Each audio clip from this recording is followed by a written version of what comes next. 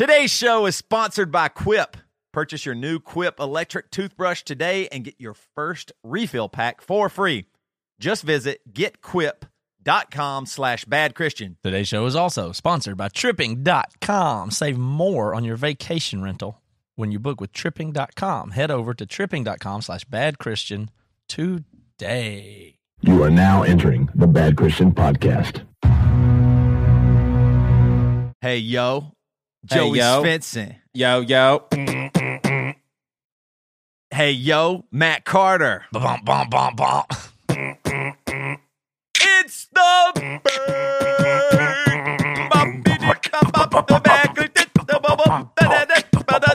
Bad Christian Podcast. Okay. Welcome to the show. Toby called me this morning first thing while I was eating breakfast with the kids and trying to make them and get ready, and I answered the phone, of course, because why wouldn't I? And then I was sharply rebuked by my wife. Like, you're going to talk to him later. But anyway, Toby didn't get to tell me what he was trying to tell me. So go ahead now. Go for it, we'll Toby. just spend airtime on it instead of breakfast time with my kids. Well, Please fellas, do, Toby. I do want to listen, but I would like to know if you had to. Hey, Reva, can you turn down the nasolator? Turn it down a little bit. Nasolator turning down. Okay, there's a really good potential that I'm going to be a bus driver. For what? The school Y'all district? remember? I can't remember if it was the bonus episodes that we do for those BC clubbers and we love doing, or it was a regular episode. But I talked about how I think if the band doesn't work out after decades, that's really funny to say. What if I have to say when I'm 56? Yeah, the band didn't work out. We gave it a shot. That wouldn't be a true statement. It just didn't work out. I thought it was going to go forever. Didn't work out like I planned. But ACB is getting one of those bandwagons. What's ACB? And, As Cities Burn. They're going on tour. They're back together, and it's going to be very fun. It's kind of like a little Midwest tour to ramp up, and they're doing all kinds of cool stuff over there. But I was talking with Aaron, and I was like, you know what? I could probably do that run, and I'm good at driving. That'd be kind of fun to see. Test it. What if I wasn't playing music or anything? I was just a driver. And so that's what I was trying to call you this morning and talk about. I was trying to figure out, I always like to run ideas by Matt and get him to make me realize if I'm asking too little or too much money-wise. So you want to know how much money is a good idea or not for you to be the bus driver for SC's? But I imagine they're getting a bandwagon, and so you're going to work crew. So there's a lot of things to think through on it. I know, and there's some long drives. There are a few pretty bad drives. And just I don't like driving at night. Can you imagine if, in theory, not to, split hairs, but technically, Emory's a bit of a bigger band than As Cities Burn. Can you imagine if the next bus driver on our tour that we hired on the crew was the lead singer of a bigger band than us? And he was just the bus driver, and that was it. Right. Like, you know what I mean? Like just Spencer Chamberlain just coming out to do from Under Oath coming out. Shane from Silverstein. Hey, guys. Right. Shane from Silverstein is the bus driver on our next tour, and he's just going to work hard and sleep during the day and do his blue collar duty. I think that's to my credit. Nothing. I don't think there's any. There's some bad jobs and tough jobs, but I don't think I'm too good for them or whatever, and I think I can do something. So I like the idea of it. I don't know if it's going to totally happen, but it sounds kind of fun. And either way, it'd be real fun if I'm at the shows. Maybe some of y'all listening can come out to them because obviously ACB is a good band. But so the things that you either need way, to they're think going to be on tour. Are first of all, certainly this is pretty much only a money consideration, right? Because you don't get anything out of it other than the money, and maybe it's fun, but you'll have to be away from your family. Emory isn't touring again until June, right? I'm sorry. Yeah. Till end of May, June or whatever. So I was like, well, I'm not, I can do the podcast and all that stuff, and we'll be in towns early enough that I can still do the podcast. Probably getting out of my house office even will help me do more work. So overall, it seems like, and I'll be with my friends. And Andy Nichols that played bass for Emory is going to play bass for ACB on this tour because Stephen Keach can't go. He's having a kid. Well, that sounds fun. It's like all my best buds. So a professional bus driver's rate is $200. Basically the way I do everything is I just estimate stuff, and I practice estimating all the time. So for instance, every time I've ever gone to any store, grocery store, Home Depot, anything, I never think about the money. I mean, I get whatever I'm going to get. I don't count in my head. And then as I approach the counter, I give myself 5 seconds to come up with the total of what I think it will be. And then I like to be within 20% always with my estimations. And I practice on everything. Anytime I'm walking around and I have something that I can think about, I try to make myself give an impulsive response, think about it in 3 seconds, and then, find out if I'm right or not. And over time, I'm very good at estimating and projecting and stuff. Right. But and one of the techniques I use there is to go over as far as I can until it sounds wrong, and then go under as far as I can until it sounds wrong, and then I'll choose the middle. That's my quick tactic of estimation. So let's employ it here. That's pretty good. Okay. And there's outside knowledge. Anything you have counts because it's your experience and you're the person estimating. But me, in this case, a real bus driver, I do know, a professional bus driver that drives a big rig, wherever around, they're getting about $200 a day before overdrives and special fees and stuff like that. Then they get their hotel room paid for and all that. But their cut is $200 a day, which is $1,400 a week. That's what a normal bus driver gets. It's quite a good gig, really, if you think about it. Yeah, it is. I think that's good pay. And so there's no way you should get that much money because it's not as hard of a job and not as much responsibility, and you are not as qualified technically, even though I think you're very good at it. So thank you. Then the thing you want to say, how high could you get and how low could you get? So too low would be less than half of that. Right. And technically, we're starting off with the bus driver's real rate at being too high anyway. So there's no way you could get that. So the highest you could get would, if I push the upper limit of it, $150 a day. And if I push the lower limit of it, $50 a day, you should get about $100 a day. But I think you get more than that. So I think the number's going to lie just north of $100 a day is what I would think. Okay, that's the real value. I don't know if that's worth it to you. I really hope that they don't listen to this. Price is. I hope they don't listen to this episode because Lunsford has driven, as you know, what was the band that Lunsford drove for one day? Mudvayne. It was Mudvayne Side Project. A bandwagon driver gets about $750 a week. Mm-hmm. Right? That's that's about $100 a day. I guess you're right. Maybe a little bit more. Yeah. A hair more than 7, yeah. So you should ask for $125 a day. That's what I would tell you is the actual value. Is that worth it to you? I don't know. Maybe they're dumb and will pay more. There's all those other factors, but I put this value maybe at friendship and hometown discount. 100 to 125 a day. Well, okay. So thank you for your help, Joey. Do you have any input, like what I should ask for? How much would a pastor ask them for? Well, you have to consider the time that you can't pay attention to your phone while you're driving because there's people that constantly need you, and that's got to be like $50 an hour extra that you have to think through. And then time away from your family. Like if you're a pastor, you have to have a healthy family life. If you don't have a family life, how in the hell are you going to take care of a flock? So away from your family, that's got to be like another $100. And then just the fact that you're a pastor, you're qualified, way more qualified to do anything better than anybody else, right? Just because you're a pastor, so that's probably another $100. So I would cut people a deal and say like $300. $300 a day. Yeah, that's a deal. Yeah, I'm stopping going to Matt and I'm going to Pastor Joey Svensson now on for my financial needs. That's kind of but you're not a pastor. You must have done. But you're a missionary. I mean, if you're spreading the message like Jamie Wright, if you're doing missions, you can ask for whatever. I mean, it's fine. If they give it to you, then good. I want it. That's what I'm saying. I'm going to ask for whatever. Okay. Second thing with this, my second popcorn, just popping. Wait. What did they make you? I'm asking. Did they make? I mean, what are you going?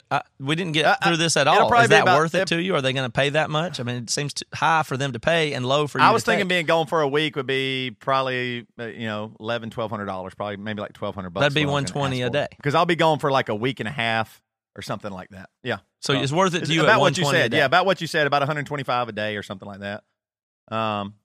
But I'm thinking like around $1,200 what I'm going to ask for.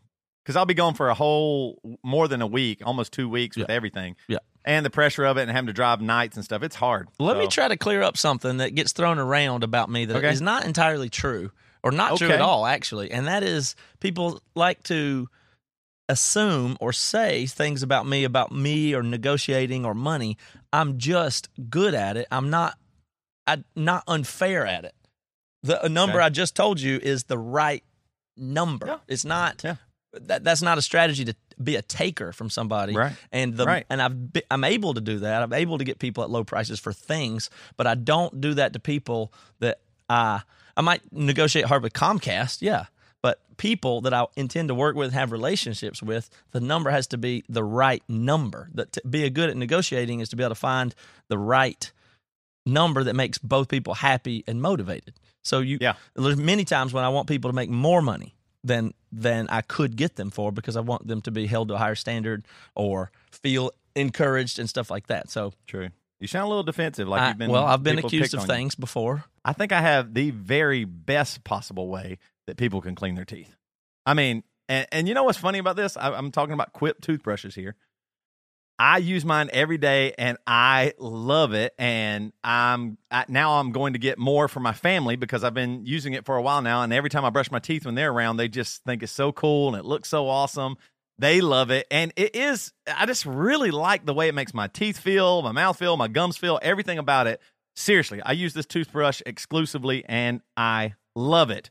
So when it comes to your health, brushing your teeth is literally one of the most important parts of your day. And Quip knows that. They've combined dentistry and design to make a better electric toothbrush.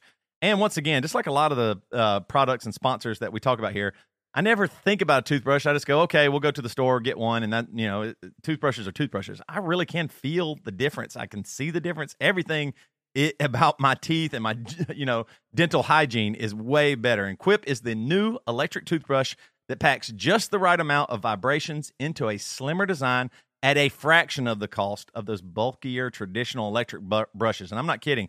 You get those other ones, and it takes up your whole palm of your hand. This one's sleek, awesome. It looks good. It's amazing. And guiding pulses alert you to when to switch sides, making brushing the right amount of effortless. And that's true. It'll stop for a second. You go, oh, okay, I've been brushing here this amount of time. Oh, I've been brushing here this, and you can just keep right on moving through. It is so cool. I feel like I'm just so excited about it, but I love this toothbrush. Quip is backed by a network of over 10,000 dental professionals, including dentists, hygienists, and dental students. And most toothbrushes don't get named one of Time Magazine's best inventions of the year, but Quip did.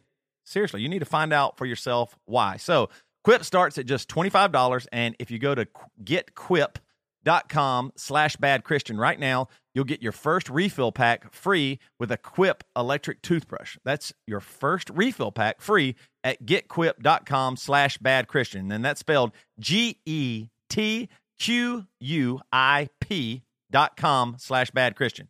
Okay. I wanted to tell y'all something real quick. Okay, we're going to loop back into more interpersonal. Nope. Something that I am extremely embarrassed of, but I thought to myself, I mean, this is how podcast changes your life.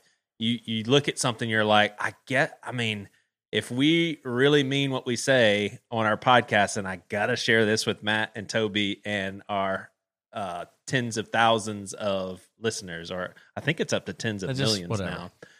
But listen to this. I'm looking at my premarital counseling notes that I used to use 4 years ago.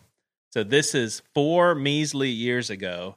And I'm honestly a little scared to say this, but listen to, I highlighted these 5 lines because I had to share them. So male role to lead, in parentheses, submission. Now, take into consideration that there's a lot more context in the conversation, but I'm not going to explain that context. I'm going to read it as is on this paper, and it is horrible. So number 2, so this is when we talk to the husband and wife about dual careers and dual ministry.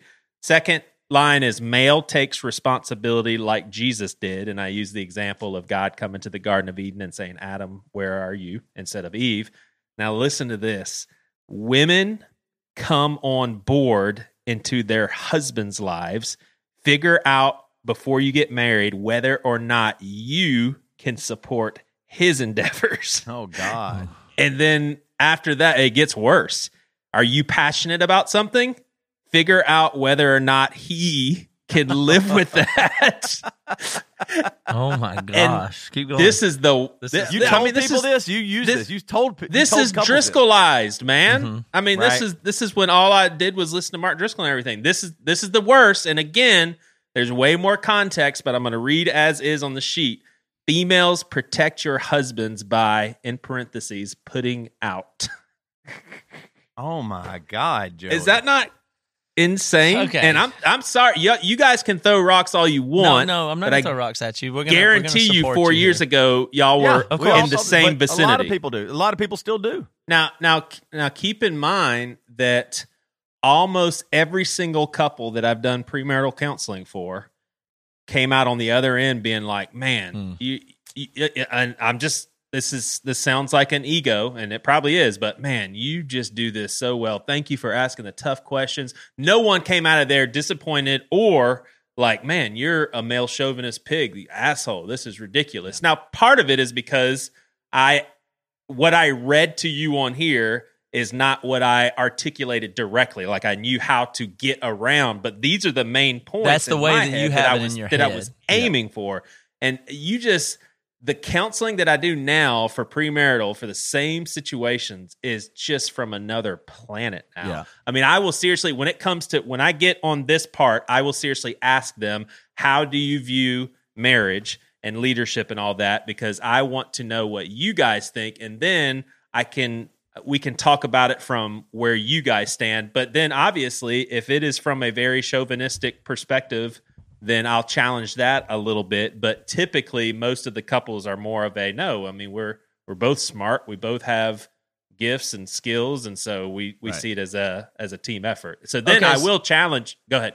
I just want to say, first of all, I think it is the absolute right thing, and I would say brave thing for you to do this on the show, and it is the only thing to do, because it'd be crazy it'd be wrong not to do it, but of course that's crazy to do. So it's one of the most scariest moments don't worry of the about podcast, it. Well, and that I includes have your back on it, not because those are good more points. scary than me telling about my penis anguish.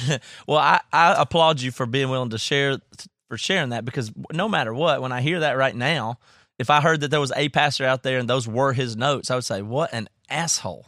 What a fucking douchebag, chauvinist. That's what I would think about that guy now. Also, 4 years ago, I would have given, I don't know that I'd wrote your notes or had that, but 4 years ago, I would have said, yeah, that's good. That's good. Yeah. I had 10 years of training saying that was good, and I thought it was good. And there may be some truth to it or good things in there somewhere that I don't even know how to deal with, but all I know is that sounds really horrible and kind of scary now, because you actually did that with a lot of people. So even when you realize later that, there's just so many things when you get indoctrinated, and it is indoctrination to some degree, religious indoctrination that you are a part of there, no matter what, even when you untangle it in your head and go, I don't believe that anymore, there's tons of layers of connections that your brain's already made that you don't realize that you need to unmake, which is the really scary part about stuff like that. But you have to be able to admit it like you have and say, this is what I thought, and I've changed, and I'm moving on, and I'm progressing. That's a good thing. And here, this is exactly why, and Preston Sprinkle, who we love and appreciate his point of view a lot and have him on here, we had a long conversation about this, and I had to stand my ground. I was like, dude, this is why, because he still values discipleship, and I totally understand that, and I can't intellectualize myself through Jesus's words when he says go and make disciples. But when it comes to our house church, for instance, I just cannot think of discipleship in a way of me and my wife and two other really spiritually sound people are going to help move along spiritually the other people that are not far enough along because of this shit right here. Because it's too dangerous? That I talked about 4 years ago. Yeah, who am I to say where I'm at right now is where you need to be? And so what I'm teaching you is what you need to accept and acquire and teach to others. My theological whim is the new foundation for your permanent marriage. Yes, right. I can't do that. That's why we are always set up to whatever anyone says or teaches or reflects or whatever, it is open to discussion, open to debate, to challenge, open to argue. It is not something that we take and run with. Yeah, it's been one of the hardest things to untangle, even in my marriage. What does it mean? Like, here's what gets me right now on that is this exact topic in practicality is we used to be a complementary marriage where we thought of it, I wouldn't say those terms, but in the sense where the man's role is this, he's the leader and a lot of things in that line of thinking that we both agreed to and thought. Now, there's another side to that too, where, for instance, my wife would also utilize that, like, hey, you're the leader, so this is on you, or something. Like, there's that side of it too. If I'm going to say, oh, I'm the leader, so I know what to do, then that's going to work both ways, of course. So now we've totally flipped that around in the sense that it's like, not flipped it around, but like, okay, we don't want to take that approach. It's just, there's no my job and her job. We just want to look at it based on, equal stuff and get the right person doing the right thing.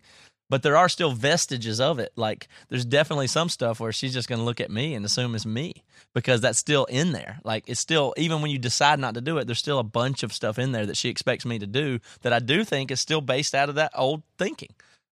Yeah. But I can't turn around. I mean, it's not a very good line for me to go back and say, nope, we're equal now. You paint the house and do the trash or whatever it is, Yeah, and I don't think that we can ever shed, like you said, there are things in our head that we just can't, get rid of. And I think that, I mean, you guys, I'm sure y'all have experienced similar things, like our Southern culture. Yeah, I mean, too. people don't like people in the Northwest, your jaw will drop when you hear this, but I'll walk into my grandma's house and she wants me to sit in the seat that Grandpa used to sit in, and she wants to serve me. And she does not give Priscilla that sort of attention. Now, she's definitely hospitable, but she sees me as automatic man of that house, since I am in that house, and she wants to serve me. Now, she knows it's not out of like, oh, Joey's going to be pissed if I don't do this, of course, but that's just how she feels that she should be. I talked about this with Jennifer Matthews a few weeks ago, that my mom, who is a generation removed from my grandma, cannot understand why females would be in the football network broadcasting business, and is annoyed by it. Like, we don't want to hear her talk about 1st and 13 and why they should have punted instead. She's just like, this is crazy. And so they're never going to change those deeply rooted functions. But you have, which is the interesting thing, and society is changing pretty fast too, which makes it easier for you to change. Like, imagine how difficult it would be for you to evolve your thinking on this, if not for the culture at large doing a lot of work in the last 5 years too. And also, we are looking at it from a woke or looking back on it super in retrospect. And that's what I'm saying. I hate that word woke, God, but that's what but anybody that says, oh my gosh, Joey's grandma, I feel so bad for her that she thinks the man. No, that was the time, just like now is. We're doing stuff right now that 30 years from now we'll think is stupid and dumb and all this. So it's not, those notes you had, you were doing the best you could. That is one thing there. Like, we can't immediately, like, and we're guilty of this. We jump on pastors and speakers and all kinds of stuff for messing up or saying something crazy or harsh. But Jess's mom, my wife's mom, is the same way. When we go to her house, she almost feels like she did something bad if I were to help fix the food or do something. Like, she really is just super hospitable, and part of that is, that's the way she was raised, and part of it, she's just a very hospitable lady. She wouldn't be relieved if the feminists came in there and told her, hey, you don't have to do that. She would think it's news. wrong. She would think they were doing something bad to her. And in a way, she would be right, because she would think they're talking down to me. Yeah, like, she's free to do what she wants, right? Right. And that's she feels free to do what she wants, and that's what she wants to do. Yeah. Right. If you told her she was released from those not duties, us. she would not be excited about that. But let me tell you what you shouldn't be concerned about, and that is next time you have to take a vacation. And I shouldn't say have to take, get to take, need to make time for. Take your ass a vacation. Do the simple way. Go do a vacation rental with tripping.com and just do it for a weekend. I'm doing that tomorrow. I'm going to Portland tomorrow because it's spring break for the kids. So tomorrow afternoon we're leaving. We're staying in Portland 2 days, coming back Saturday night, and then be home Sunday. So it'll be a nice weekend. And we do vacation rentals, and we use tripping.com for stuff like that, because you don't have to visit a ton of different sites, because the average person, when they book a vacation, they go through like all these different websites to find the best deal and keep all the windows open. Tripping.com, one search, lets you compare every home from the world's top vacation rental sites in one place to find the best deal on your perfect vacation rental. Now, one of the reasons you want to do a vacation rental, because it's way better than a hotel. It's more privacy, there's more space. space, is for everybody. You can put your whole family or aunt and uncle in a room, a 3-bedroom place. You can get one with a hot tub. They even have ones that are like fully stocked kitchens, if that would suit your needs. Oh, but just the fact that they have kitchens means you're not subject to having to go out, take your kids, do whatever, and go to all these restaurants the whole time you're traveling. You can go to one nice restaurant on Friday night and then Saturday lunch, cook maybe Sunday afternoon, stay in the vacation rental and have a big, make a big buffet that you cook in the kitchen right there, especially if you have dietary needs or allergies or anything else like that. So if you're planning spring break on the beach in Florida, tripping.com. If you're planning on going to anywhere you're planning on going, go to tripping.com. That's tripping.com. Tripping.com/bad Christian. I'll spell it one more time. tripping.com/bad Christian. This time of year, it's a great time to start booking, and you can save time and money when you book the vacation home of your dreams with tripping.com/bad Christian. Find your perfect vacation rental. And hear me out. I'm not saying it's okay to treat women that way or that to assume that a woman should fix the meals and be submission to her husband. I don't think that anymore. But you're right, Joey. I used to think the same thing. I thought a husband leads the household. I can remember agreeing with the statement, the reason women aren't preachers is because they're not the head of their own household. So you're going to make them the head of God's household? And I remember going, yeah, that makes sense. Because that's what I was always told. So but even if you look back at that time, I was doing the best I could. I wasn't intentionally, I don't think. Maybe I was unaware. I was definitely a part of some oppression to, women or minorities or whatever it might be. Wait, when did you oppress minorities as part? Where did that? I'm sure. I'm just saying. I'm sure we all have. I'm sure I've done my part. I'm sure I've done my part in not helping minorities gain ground on being equal in all aspects of life, jobs, careers, all those things. I'm sure somehow I've been complicit in that. I will admit that. Sure. But what I'm saying is I don't think I'm an evil person that intentionally did that and wanted to keep women down or anything like that. I didn't. And it took a while for me. And I want to say one last thing. Also, there are times where I am the leader of my house and Jess wants me to be. Exactly. And that's good. That's not bad. But there's times when Jessica is the leader and you want her to be. Right. 100%. Yes. So that seems more complimentary, right? That's the thing I don't understand. It's complementary. Basically, it's just the woman complimenting the man, the head. No, it defines them as inherently different, innately different. So the man is this, and the woman is this, and it could be different relationship to relationship, but they are not. It is not. Also, it isn't possible for the woman to run the household in the same way that the man was, regardless of her set of skills. It's the man's job. Right. That's complementarianism as it pertains to what we're speaking about now theologically. I was listening to the Liturgist. They have back-to-back episodes on sex, and it's actually called The Ethics of Fucking, and it's actually some interesting stuff. And not to pick on the Liturgist, because I'd say we do the same thing, but I definitely think that And I think all of our personalities are supposed to be different. There should be people that just go after it and say, this is unjust, this is ridiculous. But I thought the Liturgists were pretty cool because they had a very fundamentalist type thinker, and even he had some really good points, and I thought was super open-minded. But he definitely had a perspective of the LGBTQ community as they are that way because of fallen nature. And God is going to restore all of that. And if they succumb to that now, they could possibly miss out on that restoration. And in the same way, people are born blind, and that's because of the fallen nature and all that stuff. And so both of the Mike's reaction to that was what all of our reactions would be like, man, or not all of us, but the three of us would be like, it can't just be that simple. It can't just be formulaic and all that stuff.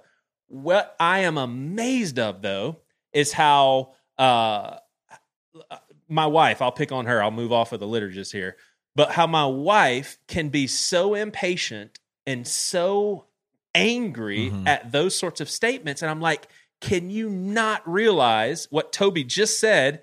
That is what they have been taught for decades. Like, this guy is in his 60s, and this is the theology that he has been taught by people that he's respected, people that he's honored, people that were studied, were intellects. How are we supposed to break out of that? Have such, such immediate expectations of other people. Like, I don't think people are excuseless. Like, I don't think that they should be let off the hook for having, ways of thinking that aren't okay. But I find it hard to be angry at them as much as angry about the rhetoric and the teaching that's compounded over the years. So I understand what you're saying. You're saying that people are too harsh on people that are not. Yeah, this is complicated because you're saying... Like, we should be... Let me simplify it. We should be super angry, and I am. When I watch movies that depict slavery and the unjust treatment of, I guess you would call them Africans at the time, it boils me. I can be moved to tears. But there is a part of me that when it comes to, and obviously this has nothing to do with the people that would abuse and rape and all that stuff. But I guess, I don't know if I'm not studied enough to know if these were, if this was the exception. But there are some people that treated them very well, treated black people very well, took care of them, even built up some relationships with them and everything. But it was still wrong. But when I look at those people, I'm not as angry from a standpoint of, yeah, you are just evil and despicable. Was the slavery evil and despicable? Of course it was. But that's what they were born into. I mean, and I actually, it's just Michael Gungor talked about how people that were born into Hitler's regime, what are they supposed to think? They're raised just look to at the follow math, this just dictator. look at the math part of it and the rational and practical part of it. So some of the stuff you're saying right now, probably people could take the wrong way. But the point being, Sure. What amount of, if you had a time machine and you could go back and scold Thomas Jefferson, the slaveholder, or anybody else, what would you say, and would it work? And your impatience nice and Northerner indignation for slave them? What? You said Thomas Jefferson. No, everybody loves him. You didn't pick a Southern plantation owner. Whoever. I'm just saying, if you went back with your something. indignation to somebody and impatience with them, it wouldn't move them very much. Yeah, but Jefferson definitely had children with... Yeah, bad. Oh, yeah. No, I'm saying all those things are of course bad, and they don't need to be defended even one iota. But the point is, we are doing things today that will be completely defenseless about in 100 years when people look back on us, and we will have been doing the wrong thing. Could somebody's insistence and impatience and harshness to us about the way, for instance, we treat animals or old people or whoever knows what, is it going to move us? And the answer is not if the rest of the culture is all in the same place. It's not. There's a mathematical probability. There's somebody you could probably go in a time machine and talk out of a chauvinistic behavior or racist behavior. But for the most people, it's just going to be what the culture at large does. And then within that, and that's the true of you today, no matter how much you think these people are wrong or those people are wrong or need to be screamed at. That's not the way that they change by screaming at them. It's just the culture at large moves, and there's a lot of probability and statistics and individual things, and there's some real dynamic shit that happens. Like in the period of 5 years, the way a lot of people see women, the women's movement, and equality has completely shifted. What you said is an example of that. And even within that wave, you are very much an outlier who remains a pastor in an evangelical church that gives biblical counseling that has completely changed his view and is willing to think about it and be dynamic even within that movement. But even that wouldn't have happened if the culture hadn't been moving as much as it has anyway. It wouldn't even be safe for you to think that way, and you wouldn't think some unsafe way. You wouldn't do it. And that's the way things don't happen. It's all this bias. And I want to talk about Bill Hybels too, because I think it really applies there too. Y'all familiar with the Bill Hybels case thing going on? Real quick before you move there, like sociologically and or scientifically, what is it about our generation that is more malleable than our parents? It's not. It isn't. It isn't. It's just times. No, it's not. Is it what we're exposing ourselves to? No. Why are we changing in ways that our parents They did not? change. My dad, they changed a ton. And they need to be given credit for that in some ways. My dad, for instance, that's a good point. Was in high school, was class president. During that time, they had the first ever black student come to, enforce that he had to go to Burns High School. They did not like it. They thought it was bad. They thought it was weird. Everything. Like, it was not a good situation for that guy. My dad recounts it as very bad. They had the 30-year or 50-year reunion or whatever recently, and they tried to reach out to him to say, look, them and the whole class were like, oh my gosh, all these people that realize now when they look back at that, how horrible that was, and they wanted to reach out to him and try to make amends and and thinking about this kid that was in their class and that they didn't even invite him to the early reunions and it's like, God, they're all racked with what people would call white guilt now. But everybody who's my dad's age, 69 years old, that went to high school in the 60s or whatever it was, every one of them thinks that is wrong and hates it and feels guilty and remorseful and bad about how that whole thing went down. Yeah. So they've changed a ton. It happens. Yeah. Now there's many of them still today would be labeled racist people, but even those racist people have changed a ton in their lifetime. So do you, so will everybody else. What's particularly interesting are the outliers, the ones that change despite or ahead of or a little bit more ahead of or willing to push or break bread with other people. And, that's where all the dynamic stuff is, when you can really lock on something and see it and then push it forward productively. And the question being, how much do other people want to defend bad stuff? And then how harsh, how impatient should you be with people that, by the way, you just changed your view like last year. So who are you mad at this year? That gets a little bit crazy, especially when you talk about evangelical and fundamentalism, and it gets pretty weird. But that really makes me think a lot about the Bill Hybels situation. Are y'all familiar with it? Did we discuss it before, didn't we? Yeah, we have. And at that point, there was really zero resolution and very few conclusions. Whereas now, I think how it has concluded itself is that he is stepping down based on the fact that he's saying he is a distraction. The accusers, who are very well-respected people in the church community, are not backing off of their claims at all. And so, people at Willow Creek, honestly, are just in shock. And they've got to be thinking, okay, if he's willing to step down because he's a distraction. Now, mind you, he was already going to step down in October, and it had nothing to do with any of this stuff. He was resigning. And interestingly enough, a woman was going to take his place, which is unprecedented in contemporary megachurch culture for a woman to take over as not as the preaching pastor, though. What's that? She wasn't going to be the preaching pastor. She was going to be the head pastor, but not the preaching pastor. In charge is still, that's a big deal. But yeah. So anyway, he is officially stepping down. And I think some more details that came out that I didn't know of beforehand was that apparently, I think it was 20 years ago, in a hotel room, he not only kissed but also caressed a woman's tummy, which I found pretty interesting. And there's other stories that fit a pattern, the people that came forward with similar stuff, right? Yeah.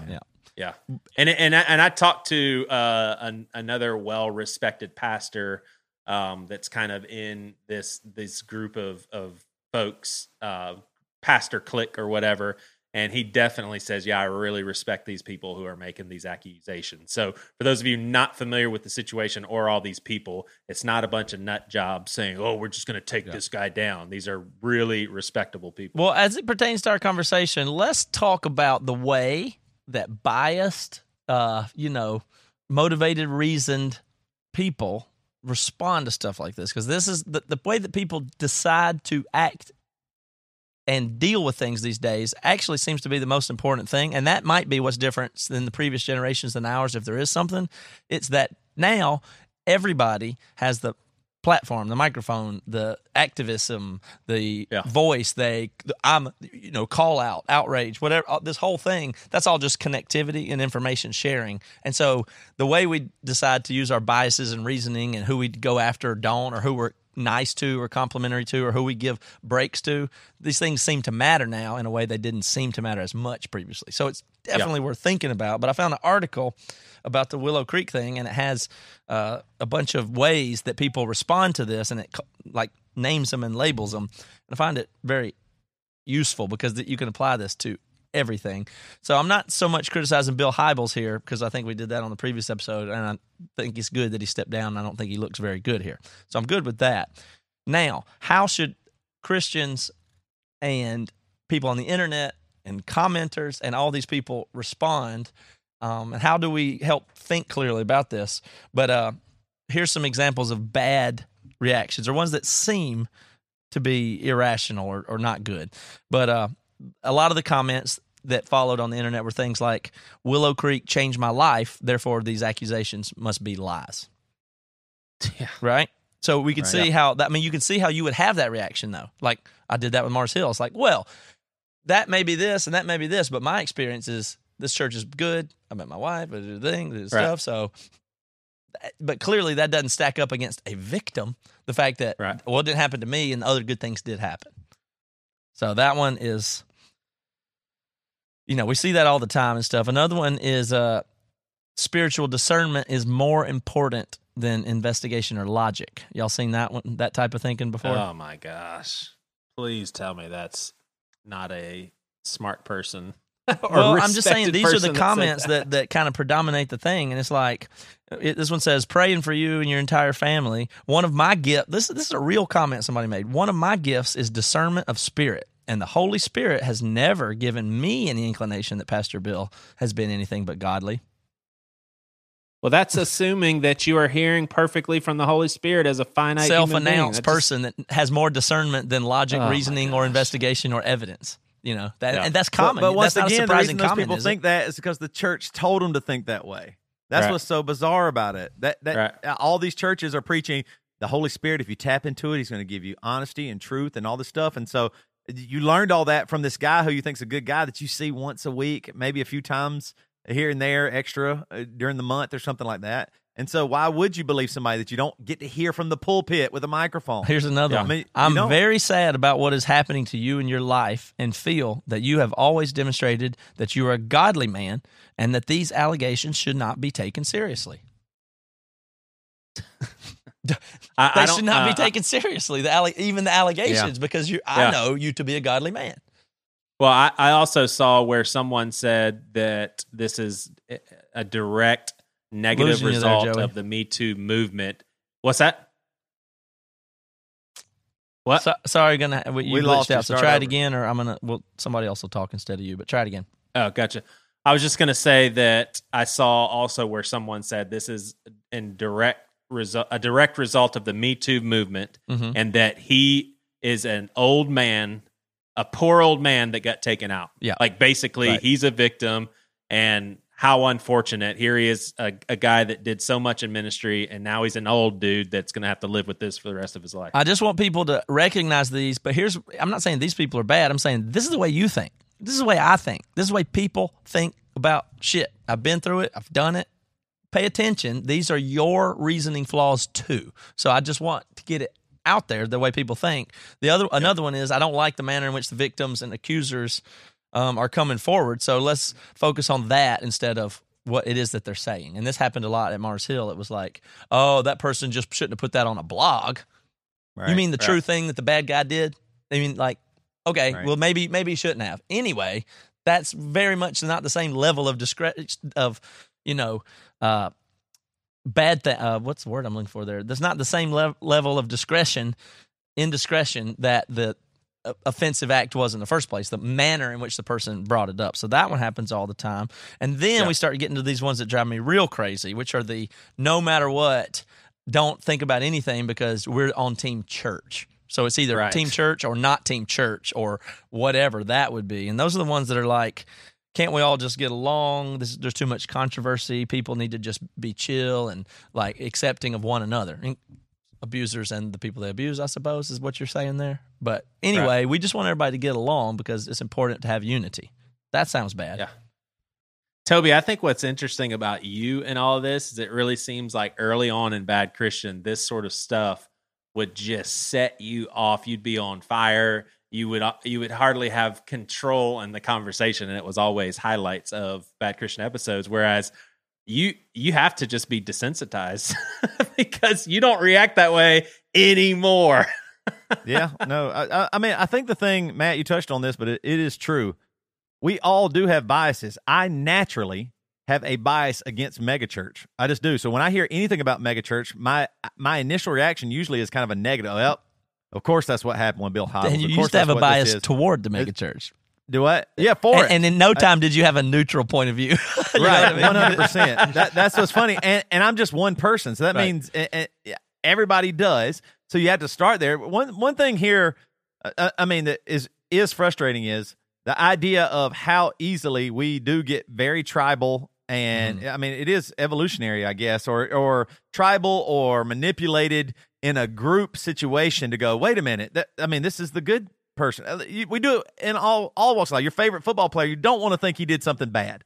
Right. You know what I mean? You want to give all these people the benefit of the doubt. And it's one of the things that if we've done preaching on the Bad Christian Podcast is don't give people the benefit of the doubt. And that's actually honoring them and being a real person. And like if people wouldn't have given Bill Hybels the benefit of the doubt, he'd be better off for it. The church would be better off for it. Even if it wasn't as big, it would be better. Like in the name of corporation and getting bigger and growth statistics and numbers, Bill Hybel, who can Bill Hybel tell when all of a sudden another 1,000 people show up and another 1,000 people and another 1,000 people, and he's like, man, I sure do just like, I feel like I want to cheat on my wife. I don't love her anymore. Or I feel like, oh man, I got caught doing this thing. I better hide it or whatever it might be. And we don't even know the whole story. Even right now, you're never going to know the whole story, most likely, from Bill Hybels, right, who apparently is one of the most influential Christians ever in American history, and we're never going to even know the whole story, but you know everything else, all the good stuff about God. That's what bothers me is even now it's hidden. Everybody cares about the person to the left and right of them, not the person above or wherever God is. Yeah. And that's what's really frustrating. No, that is weird. You're right. You're not going to really know the answer, but to blindly defend something is weird. There's a book I'm reading about rationality itself, which is a lot of the ways that I think, and I don't think anybody would like it, but if you're curious, the book's called Rationality by Eliezer Yudkowsky, But he says in there, and it's said many times, I think it's his quote, but he says, anything that can be destroyed, any idea or thought that could be destroyed by the truth should be, is the idea. So a lot of these types of thinkings that we do that are really biased are just like, there may be a truth, but if there is, I don't want to know. I don't want it to threaten it, so I'm just going to put up this other wall. And that's what a lot of these comments are. And this one's really good. It says that I've been going to Willow Creek Church for many years, and Bill has done a lot for the church. When I heard what happened, I was thinking there's no way all of this was true. Bill is an amazing person. He is funny and awesome.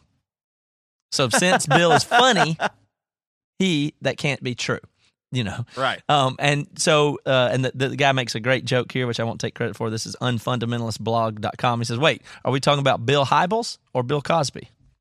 Oh man! I mean, funniness doesn't get you out of accusation. Is what is the 100%. point. Now imagine this though. But it makes that guy feel better to say that. Those people that are saying that, I'm just going to go out on a limb here, and I might be generalizing and wrong. But that if you take any of those people that wrote those comments, now switch the person from Bill Hybels to Bill Clinton, a Democrat senator. Right. Just say Bill Clinton. Did it. Just keep it as a Bill. Bill Clinton did it. He's a terrible person. Yeah. He did this. It's just, it doesn't even, all it matters is, are they on your team or not? And it's not really thoughtful taking time to think of something and look past your bias. I think biases almost are inevitable, but you can't even do that. It's just act. That's all it is. One of the things that worries me in the future is, are we headed, do humans, we always ask the question, is there an unforgivable sin or can God forgive you? Are we headed to a time, or is it already here, where people don't actually believe in redemption? Like it's not possible. Sometimes they don't. Somebody will go, well, Toby, you don't believe in redemption. You don't think pastors should get back up there. Yeah, but I believe that they can be turned around. They can be remorseful. Joey, just like when you were talking about slave owners, it doesn't necessarily mean that the slave owner was the worst person in the world, but if they don't look back and go, man, that was terrible, like Matt's dad or whatever. If you can look back and go, wait a minute, outside of the situation, man, that was fucked up. That was really bad. I don't care if I, clothed and housed them and did all this stuff. Slavery is awful. It's horrific, and I was a part of that. And if you can look back on that, then there is a redeeming thing that can happen and change for the future. Mm-hmm. What's done is done, and it will always be horrific. But if we don't, I don't know if people want that. I think people might want either he's totally innocent or he's totally guilty, and that's it. And that's just not true. But the way we look at that is we say, and this is a big flaw if you want to think about your own thinking, think about it this way. When you want to believe something, you say the following is the little dialogue that goes in your head. You say, might it be true? What would it take for me to not believe it? And all I need to continue believing it is the fact that it could be true, right? Yeah. That's if there's something you think is true, then you're going to hang on to it even when you're in the state of saying, well, I don't know if it's true, but it definitely could be, so I'm going to keep on with this view. If there's something you don't want to be true, that you're skeptical of, you're saying, I won't believe it until I must believe it. And there's a giant gap. It's like believing something 1% if you want to, and being skeptical of something 99% if you don't want to believe it. I need it to, if it's something I don't want to believe, like God is not real, I need 100% proof, don't I, to let go of that belief. But if I have something I want to believe in, then I don't know. If I have a small percentage of belief that it could be true, then I don't have to give that belief up. So it's not at all equal. So that's why everybody's on the side they're on. But I found, let's see if y'all like this. Those were individual people making comments, and I got it from some other website. But also somebody sent me some clips of Francis Chan talking some nonsense on the matter too. You want to hear? Really? Yeah. This is interesting because he usually is not a nonsense kind of guy. Well, this, as it, he's not talking about Bill Hybels here. This might have been a month ago or two or whatever, but he's talking some nonsense along these same lines that I thought was interesting because I like Francis Chan in a way. Let's see if I can play these clips right. Tell me if you can hear them. But Francis Chan's whole thing in this 35-minute video is called "Are You Destroying the Church 2018?" You can look up the whole video if you want to watch it. Make sure I'm not taking it out of context, but I paid attention to it, and I think I'm going to treat it fairly here. He says that his premise here is that we are all, based on the scripture, I forgot which one it is, that says that we are the temple, that you are God's temple and you can't destroy it. Forgive me, if I know I'm botching that. But the thing about us being the temple, he says, and he will strike down and kill those who harm his temple, something like that. Am I right, Joey? Yeah. Okay. Yep. So based on that scripture, he's saying, and also we know that we are the church. We are bricks in this church, in this temple of God's. We are the temple, and the church is everybody. So his basic thing is talking bad or gossiping or doing anything is tearing down the church with a sledgehammer. So that's basically his premise. So don't trash talk the church, period. So what did he want to do about the Catholic priesthood? I don't know, but I'm just saying his words don't make sense here. I'm sure if you grilled him on it, oh, well, no, but if it's something real, then you should. I don't, but it's definitely the same old message of, well, make sure you defend your own first and don't really look into it and dismiss that as gossip and slander and the other. It feeds into that whole culture, but here's a couple of clips. That you are God's temple and that God's Spirit dwells in you. This is part of the setup. If anyone destroys God's temple, God will destroy him. For God's temple is holy, and you are that temple. We talked about what is sacred, what is holy. Yeah, which is us, which is our church, which is our building, our community, and the other one. So he goes on here. He also says that God, you could sum it up as God will kill you if you criticize the church is the gist of all of it. Because it does have strong language about being, struck down, taken down by God. Let's see what he says here at this clip here. I'll move it forward a little bit. If anyone's going to try to destroy God's temple, God says God will destroy him. When God was revealing these things to me, man, I was like, Lord, I am sorry. There are times when I've spoken up and said things too flippantly about other leaders and other churches. We're screwed, and when guys. I compare to what God struck people dead for, I go, God, I am so sorry. The tone of voice is it's so unbelievable. Because when I speak against that brother, I'm taking a sledgehammer to the temple. Woo! He says that he's surprised that he's not been killed by God yet. If someone is going to gossip to you and say something negative about someone else in the body, man, it is your job, if you love that person, to warn him. Say, dude, put that sledgehammer down. Are you insane? Do you know what's going to happen if you destroy God's temple? I'm going to go a little bit forward here. So, yeah, and he's talking about gossip here, but he actually names some people directly in a way that he's and I know a lot of people think this about our podcast, like all y'all do is shit talk stuff. Now, again, I'll make it clear. Public figures doing stuff, communicating ideas that I don't think are good should be criticized publicly also. And also, we take the lightest possible approach, which is make fun of their ass. Just let it be funny. Make fun of me too. And for the record, we want to be criticized when we step out of line. And we criticize each other constantly, and it's fine. But there's nothing wrong with discussing. And this, I very much don't think that it's tearing down the church to put some iron sharpens iron on it. It's the best case scenario. So, anyway, here is him talking about some more people specifically and some other things. I'm a part of the temple of God. Just so you know, he's not just talking about shit talking behind people's backs. Careful. He's talking about publicly with our criticizing in ways like Bill Hybels and things. People criticize leaders around our nation. And I haven't been quick to confront it, but now it's like, I'm getting serious. Like, are you crazy? Are you going to bash Rick Warren? This is a guy that loves the Lord. Yeah, you may not agree with everything he does, but man, I'm telling you, he loves Jesus. Everything I can tell, a supernaturally spirit-filled man. Are you going to attack Mark Driscoll? Are you going to attack John Piper? Are you going to attack Mike Bickle? Are you going to attack some of these expressions in the body of Christ that may look a little... Is he saying don't criticize publicly John Piper and Mark Driscoll? I think so. Does he ever get to your neighbor? Like, are we not supposed to criticize our neighbors? Because if he doesn't believe that, then this is exactly why we're in so much trouble with leaders doing stupid stuff. It just and feels here's like what I love. Like you should feel so guilty if you even talk if you talk to your friend about you don't know.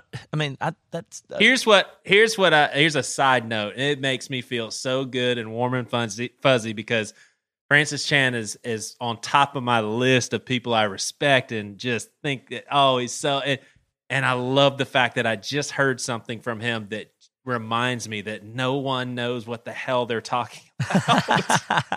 I mean, seriously, like we all have our smart moments. We all have things that we do understand and we are able to help other people, but we also all have our moments where it's just like, what in the hell are you talking about? Yeah, but but he doesn't think that, and it's not that though. Like he actually is defending. Like, this is a coercion tactic that leaders use. He mentions this person, and that immediately allows you to understand. Oh, wait, those guys are on my pastor's team. I'm on my pastor's team. We're on the same team. Mm-hmm. So then, how do you question that? Like, it's not as easy as when they're not on your team. You can criticize them. You can do whatever you want, maybe or whatever. He didn't list any non-Christian people not to call out. It's just all he's saying is he did say leaders of our church. He's saying the church is the body, and we are the body. But see, the thing, right? The big thing. I mean, his point here is to defend people. So he's publicly defending them. But what do you do when somebody does something wrong and they're a public figure? If Rick not even Warren, wrong, if just you find bad out something ideas. bad about him, it does need to come out. Like that's not gossip. That's truth. Well, like look at Joey's list of things he does. Like if Joey, the pastor, is teaching those misogynistic things that he used to teach, would it not be better for somebody to have pointed it out earlier? Yes. Okay. Now, what Francis Chan does here that bothers me, what I think he's got wrong is just an error. I think his heart here is fine. I understand what he's saying. I'm not saying he's defending sexual abusers or anything crazy like that. But what he's got wrong, because it's easy to get it wrong if you want to manipulate somebody, he's conflating gossip and destructive stuff with legitimate, healthy criticism of systems, institutions, and public figures. That is not gossip. That's not what the Bible means in gossip, and then stretch it to take a public criticism of a public figure and institution and their ideas and equate that to taking, if you do that, you're taking a sledgehammer to God and Jesus and their church, and he will strike you dead, as the scriptures say. That's an error. That's a mistake on his part, is the best I could say about that. But it's a dangerous mistake, I think. Yeah, I disagree with both of y'all to some degree. First of all, I don't think, like what Toby said, I don't think he's like, oh, I got to protect my pastor friends because we're all in this together. I think he sincerely believes, wait a second, we're in trouble if we start doing this. This is what I believe about God's word and how holy God is and how holy the church is. Like, I think he really thinks he's onto something. Mm-hmm.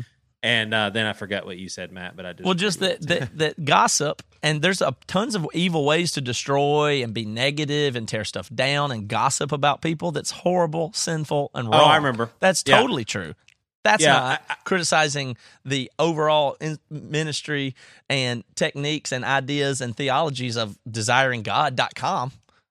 That's not the same thing. I think where Toby, in my opinion, is being a little too harsh. I think you're letting him off the hook way too easily. Like what he is saying. I'm just trying to be fair, but it makes me madder than I'm acting. What's that? I am more. I'm just trying to be fair-handed because I'm not playing the clip in its entirety. So I'm not trying to paint. I don't want to be accused of painting him in a bad light. So I'm giving him. If he actually cared about gossip, why would you name the most famous people that got talked about? Yeah. I mean, what is that? I mean, if you really care about gossip, then you would talk about gossip or calling out brothers and sisters in Christ. Why would you go to the most famous Christians and say, "Man, we got to watch out for them"? Those are the people that everybody know. I did the same thing. But that's my point. Is it just leads you into going, wait a minute, they are the right guys. I'm just lowly me. And here I am maybe talking about these people when they're doing God's work. Right. It puts you in that mindset, and that is bad. That's dangerous. That's real bad. And I don't think he thinks of it that way. I think you're right. Francis Chan thinks of it as the gospel. I want people to know Jesus and to be forgiving and loving. That is, his heart is right. But even he is deceived by the idea of, wait a minute, we got to protect the leadership at all costs. Right. Even if something's written on a blog, that's not the right way to go about it. Who knows the right way to go about it? How do you get anything out? How do you, if you're in trouble or somebody does something bad to you, somebody rubs your tummy in a hotel room, where do you go? Who do you go to? You can't go to Francis Chan. Hey, you know what I mean? Like what? And here's what's crazy. How many times do people that get hurt or affected or molested or whatever go to somebody like a pastor and their friends, and it gets covered up? Yeah, he's funny. He has a good heart. I mean, whatever. He says a little bit more here. Where the world out there, everyone wants to say the loudest thing possible with the fewest words possible, right? Yeah. We want to tweet. Hey, pause it real quick. I want everybody to imagine Francis Chan at a fire and it's night, and he's got a flashlight shining up against his face. Okay. I'm going to listen to this one so I can go to sleep. We want to exaggerate, and we want to tear down, the strongest person we know. Like, that's just what we do in the world. But what if the church was different? The strongest person I know are these pastors.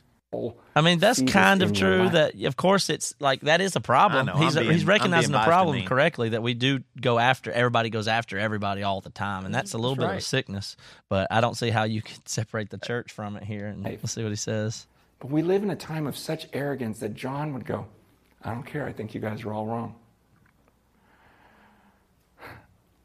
It doesn't matter that the godliest men got together and sought after the Lord. And anyway, I found that interesting. Somebody sent it to me, and he's not talking about Bill Hybels here, but this is the big scandal. It's not all gay prostitutes and meth for pastors. The issue we're having is like, man, we understand power dynamics and abuse of power, and we're still on the leading edge of finding these abuses of power of being real problems in the church. But I think this kind of coaches people back into don't question the power is the problem.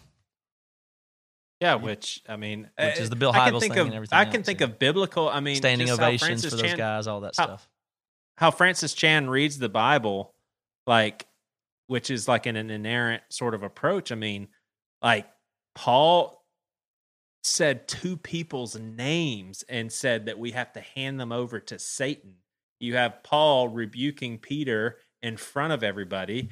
And honestly, like Jesus's response to people that killed the head of the church was, Father, forgive them. I mean, it really is crazy how I listen to all this and I'm like, that's just a bunch of mumbo jumbo that is just not true.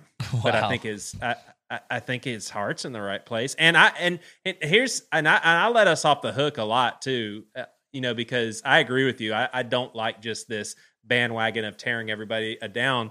But when I think about the stuff that we've said about Perry Noble, for instance, we're frustrated about the situation, but we're not like, man, that guy's just despicable. I can't stand him. Like the church would be better off if he died or anything like that.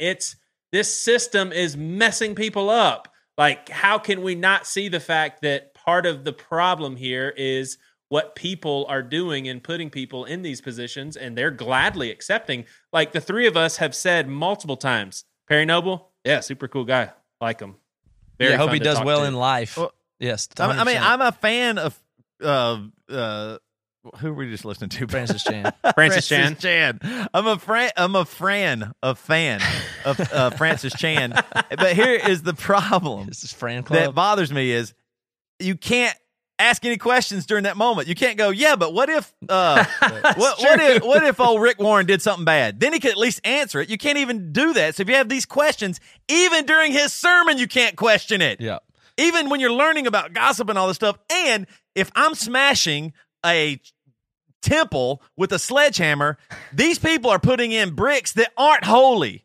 That's not a holy brick you're replacing it with or trying to hold on to or keep. Just because you smash bricks doesn't mean you're destroying the temple. It might be a weak spot that you need a fresh brick for, a fresh thought for, or something like that. Like, it's just, I cannot stand that I have to always agree with the team, or else I'm literally sledgehammering Christ. If I disagree that, hey, wait a minute, let's not give Bill Hybels the benefit of the doubt. What if we had a brick that didn't give pastors the benefit of the doubt? Well, maybe celebrity for a pastor could be bad. Let me throw the craziest brick in the whole world to the temple. Celebrity pastors could be a bad thing. Sledgehammer, Toby. Sledgehammer. Put the sledgehammer away. Well, maybe you can get an inside track where you can ask him those questions, but for that, you would have to join his Patreon and be part of his Fran Club. Oh my gosh, that is fun. Hey, on this show from now on, once he makes me frantic. When someone starts criticizing a leader in the church, I want us to say, "Sledgehammer, be careful." Don't be a sledgehammer, yeah. Have we ever said, "Don't attack bad Christian"? Yeah, really. There's people, there's haters, there's people that attack bad Christian. Don't do it because once you do that, you're going against God. Yeah. You're going against God if you question a man. I don't care what position he's in. That's not that. Well, I'm surprised that he hasn't opened up a whole bunch of franchises. He should have opened a bunch of franchises of churches. Well, he actually does have a very, very neat house church network. He really does. That's what I'm saying. He's great. He's a great guy. This is just whatever. And that's what I'm saying. This is just whatever. It's just some sermon and thoughts that he had. And so it reminds me of Joey's easily Premarital. able to be questioned. Yeah, but here's the thing, and I'm not an expert fan, but I mean, pastors don't have any training. They're like, can I get an insight? Can I convey it? Can I brand it?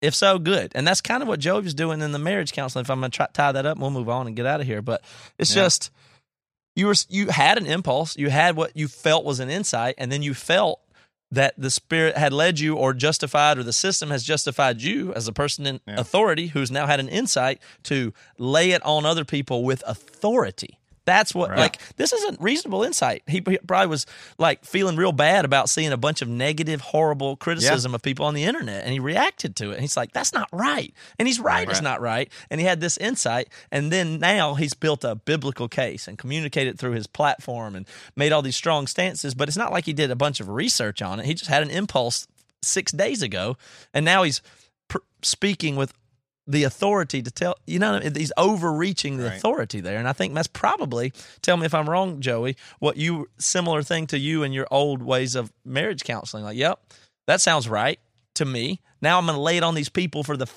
it's almost a whim for you. Like, that sounds right. But that seems ironically, and then you, boom. At the time, I did not see it as a whim. I saw it as, no, this is very logical, correct way of interpreting but God's it just word. Seemed right to you, and you are you, and you have authority. So my way's the way. And then and the other people receive you not as a business colleague or a peer or a senior ranking official in your company, but as spiritual authority granted by God to speak into their life. That's what's dangerous about it. I feel bad because I really do like Francis Chan. I'd like to have him on the show and would love if we were friends, but now I feel like we're frenemies. Yeah, you're more like frenemies.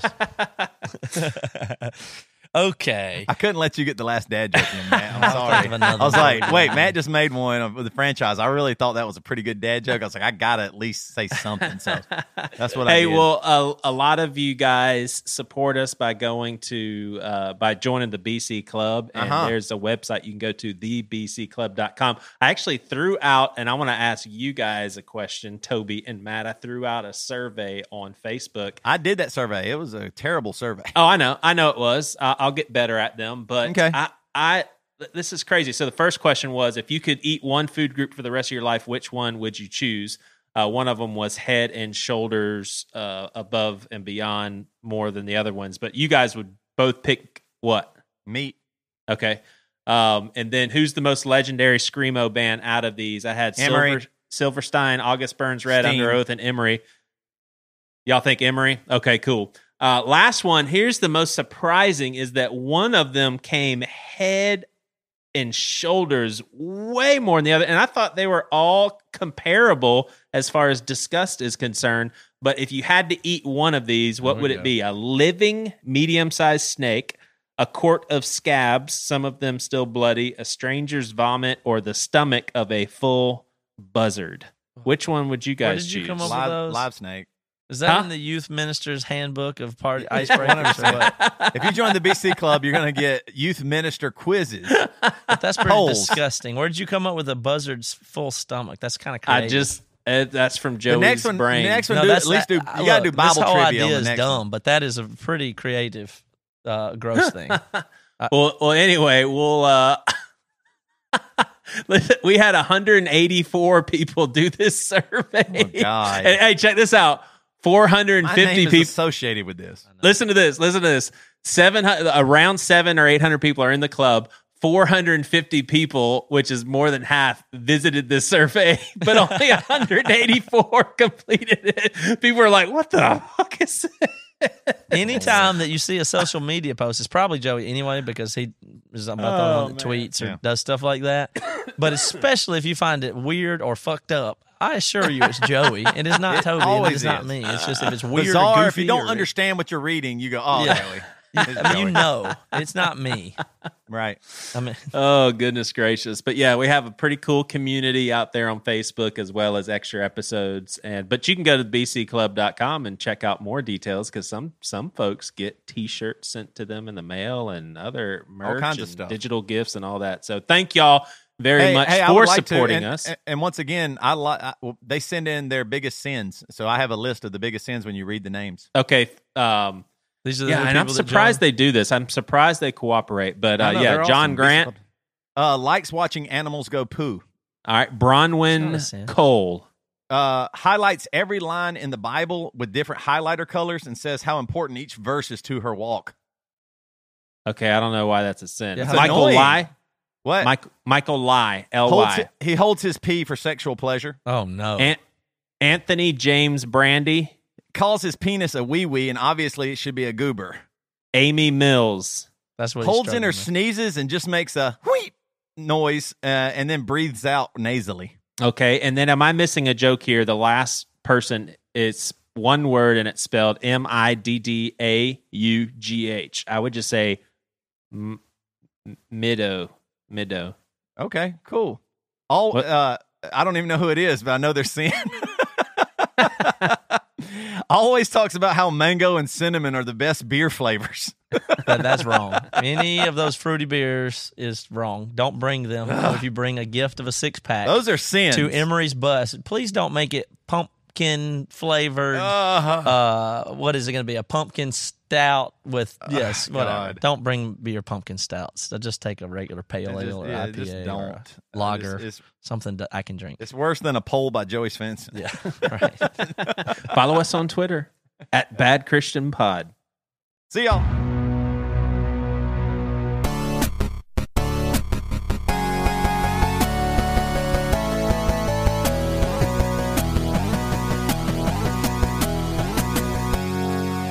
What's up, guys? Devin here.